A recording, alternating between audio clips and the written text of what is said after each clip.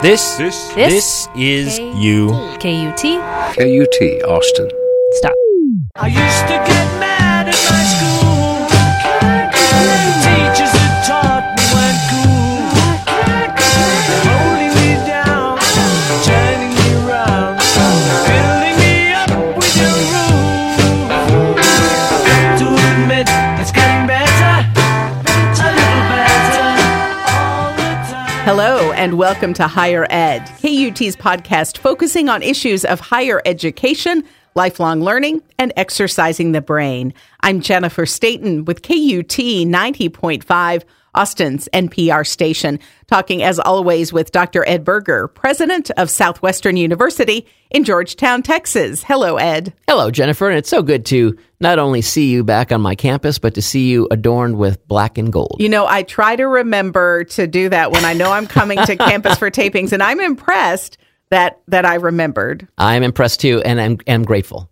Well, you know, the other thing about wearing black and gold when I come to campus is I don't have to decide what I'm going to wear those days. It's sort of the decision is made for me because I'm going to make a confession. I feel like I'm a terrible decision maker, that I'm really bad at making decisions. So I thought that might be a good topic for us to talk about today in the context of... Nice segue. Well, thank you. In the context of learning, I'm always intrigued if things that we wrestle with sort of in the classroom and outside of the classroom, if there are things that we can learn during formal education that we can sort of take with us to the outside world, if you will, not that there's a barrier, but, you know, things that we can learn and apply sort of everywhere in life. And decision-making is intriguing to me. And I'm wondering if there are things that crop up in our formal education that could help guide us to make better decisions, because I just find it incredibly difficult. Right. Well, first of all, there's many different types of decisions that an individual makes. And so, you know, finding your life partner is different than deciding on the restaurant you want to go to on Saturday night. Or what shirt to wear. Or what shirt or blouse to wear. Exactly. I will point out, by the way, that when I arrived here at Southwestern, I guess now it was 5 years ago, I made a covenant with myself that I would only wear black and gold ties. And so I have put into temporary retirement all hundreds of ties that I had that are, you know, pink and red and blue and green, and I wear none of them. And black and gold is a very difficult color to get with ties. So in some sense, I appreciate the fact that when I'm on my campus, I only wear one type of tie. That is no decision. But the decisions that we make about all sorts of things, I think, can be influenced by our formal education, if our formal education is teaching us really practices of mind that allow us to think better. And you know, I think some of the things that are intriguing to think about, even on silly or simple decisions, like what to wear, where do you want to go for dinner, to acknowledge bias, to acknowledge prejudice, to force oneself to discover blind spots. In fact, I just finished a book, which we'll talk about some other episode, I hope, called Making Up Your Own Mind. And it's about education and about the course I teach at Southwestern on puzzle solving and the mind. But one of the things that I talk about in that book is that it's not enough to say, hey, let me see if I have blind spots. But the mindset that I suggest in the book is assert with certainty that you have blind spots. Well, I have blind spots. Exactly. But acknowledge it and just acknowledging it and then saying, okay, I have blind spots. Now I'm going to identify them is a different mindset than saying, I wonder if I have blind spots, which means the answer may be, no, I don't. But say, I've got blind spots. Similarly, if there's something that you understand really deeply, to say, I don't understand this that deeply, then all of a sudden you can understand it more deeply. So identifying those things allows us to then begin to kind of doubt what we would otherwise think is, in fact, our obvious choice or our obvious answer in making a decision. And instead saying, well, let me now think through this from different angles and see this thing differently. And then all of a sudden you realize that this strange possibility that you can use as a decision-making thing might actually be more beneficial to you. Do you think that we are able to identify our own blind spots? Or do you think we need to look outside of us? So say we're in a classroom setting, and I'm trying to solve a question, or I'm trying to decide about taking a class or something, and I'm talking to my advisor. Should we look outside of us for sort of that verification of, yes, actually, you do have a blind spot there. Jennifer, you might want to think about that. Or can we trust ourselves to really honestly acknowledge what our blind spots are? Well, of course, an outside perspective is always going to be able to amplify and identify those blind spots. So the answer is emphatically yes. And in fact, I would argue that that is the power of one's formal education when you're engaging with a faculty member and not, sitting in a room with 500 other students and one professor down, at the very bottom of stage, but rather, that one-on-one office hour after class conversation or even the class discussion in a seminar setting, the professor is trying to provoke that thought and challenge students' minds in that way.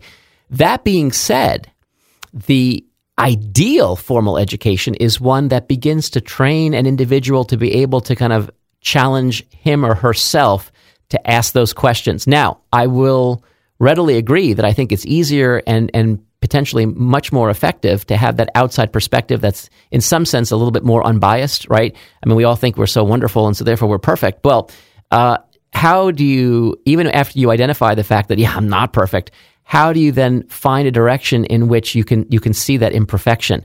Much harder to do on one's own, but not impossible. And if that is one of the features of one's formal education, as it is at Southwestern, then I think that you really can begin to do that. But you're absolutely right. Having an outside perspective will always be much more unbiased and therefore give a much more honest account of reality.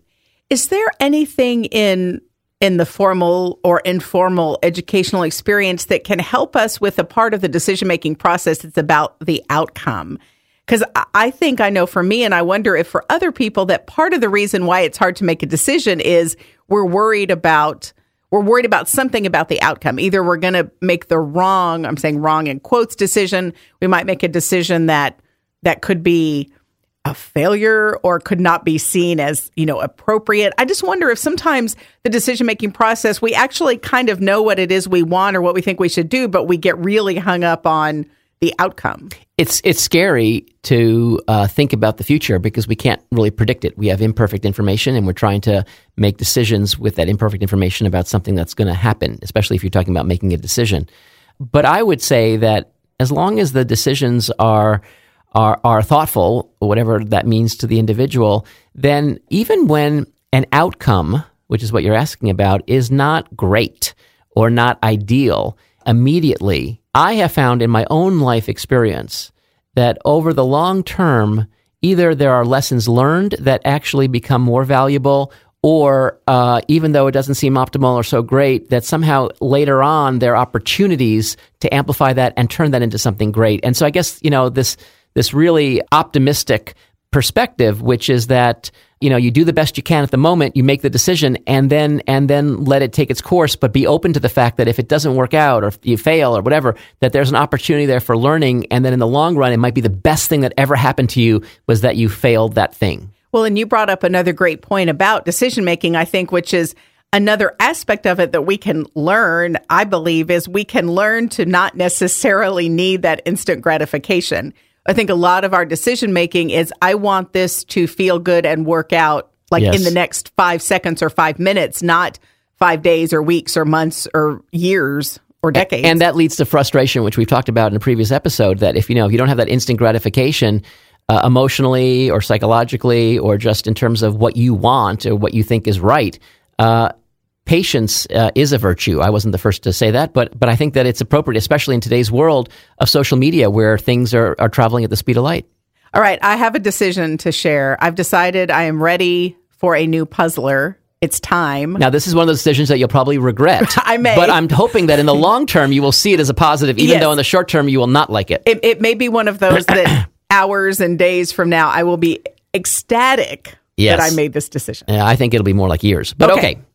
I brought one that I really like. Oh, good. And so this is a favorite of mine. It's a little complicated. Okay. So you have to visualize with me a chessboard.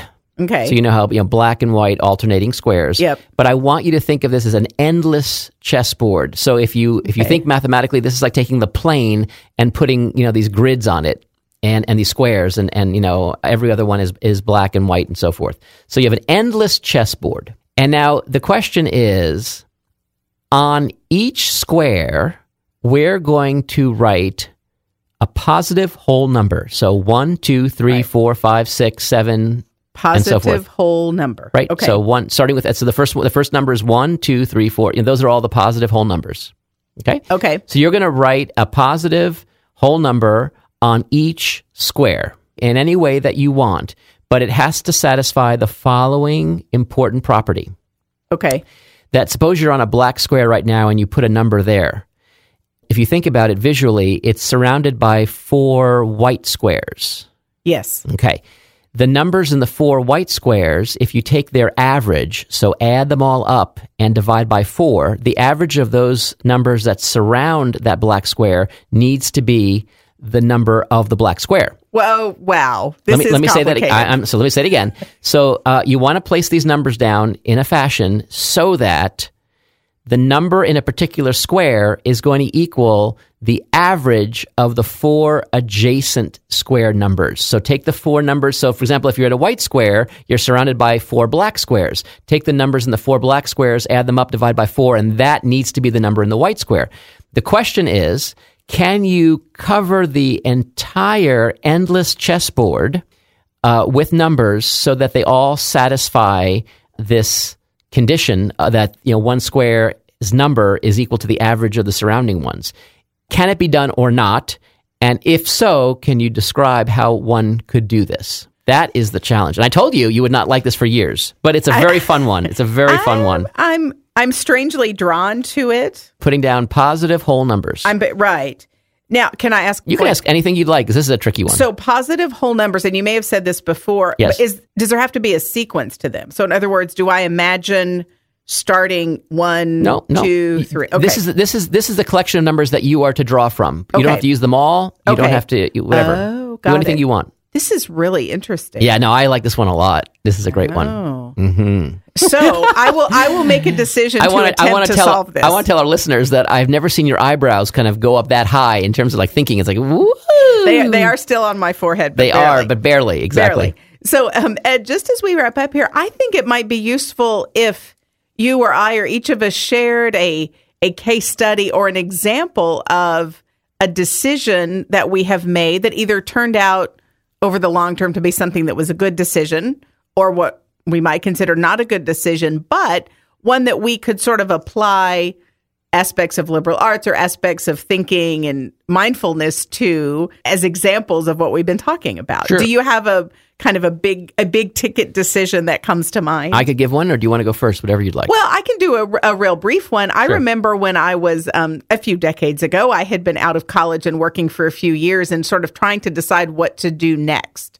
And I was a bit stuck. I was living in a community I liked. I had a job in radio that I adored, wonderful friends, great place. But I thought, I just think it's time. I think it's time to challenge. And I'm just feeling a little bit unchallenged right now. So I literally thought, what are the things that I don't feel like I have in life right now that are missing? What do I think I need to augment? And I realized I needed a little bit more of an intellectual challenge and stimulation, and I needed more peer interaction. I was living in a place where there were a lot of college students, but then a lot of older folks, but sort of my age group, kind of mid to later 20s, not a lot. Missing, yeah. And so I thought, all right, this is a bit of a puzzle. What's the solution? And I thought, let's see, intellectual stimulation, peers, that sounds like formal education setting to me. So Interesting. that helped me decide to go to graduate school, which is hands down one of the top 3 best decisions I ever made in my life. Wonderful. So it was a decision that at the front end felt very full of emotion, like, oh my gosh, I feel like I need to do something. What am I going to do? I can't figure it out. And then I thought, well, wait a minute. I need to make a decision that makes sense and is good for me. What are the things that are missing? And I actually figured that out and made the match. And once I did that, sort of the emotion kind of melted away. And I realized, actually, yeah, this is actually a good decision. So it was not the sort of angst-ridden, painful process I thought it was going to be. Well, that's wonderful. That's wonderful. Well, actually, the one that I was thinking of is very similar to that, which was, I had spent 23 years as a professor of mathematics at an institution that I really loved. And then the opportunity at Southwestern University came along to lead the university. And it was a really challenging and difficult decision to think about, do you want to make that big leap from going, a full-time faculty member, mathematician, scholar, to being someone who now oversees a very complicated, albeit, small, on the smaller side, very complicated institution. And I went through the process that you just articulated so beautifully. And at the end of the day said that I think I need to be challenged. I need to be intellectually stimulated in this way, and that it's the right time. And so I said that it's something I want to do. And just like you, the moment I made that decision and in the aftermath, you just realized that was, the right thing to do. And it's easy in hindsight to look back. And now, 5 years in, no regrets at all. It's not always an easy job. It's not always a pleasant job. It's not a job where it solicits joy all the time, like a professorship. I mean, if you're a professor, you're just always happy. But you're doing meaningful work. You're trying to make things better. And in my case, I'm taking something that I absolutely love and I'm passionate about, which is meaningful and impactful education, and trying to amplify that. And there's no greater joy than that. And you brought up a great final point about decision making, which is very few decisions are 100% one or the other. Right. 100% perfect or 100% awful. They're going to have shades of both. Exactly. It's all about balance. It's all about balance. Dr. Ed Berger, thank you for helping us keep things balanced. Dr. Ed Berger is president of Southwestern University in Georgetown, Texas. You can find out more at southwestern.edu, and you can keep your brain busy by keeping up with the news and other episodes of Higher Ed at KUT.org. I'm Jennifer Stayton, KUT News.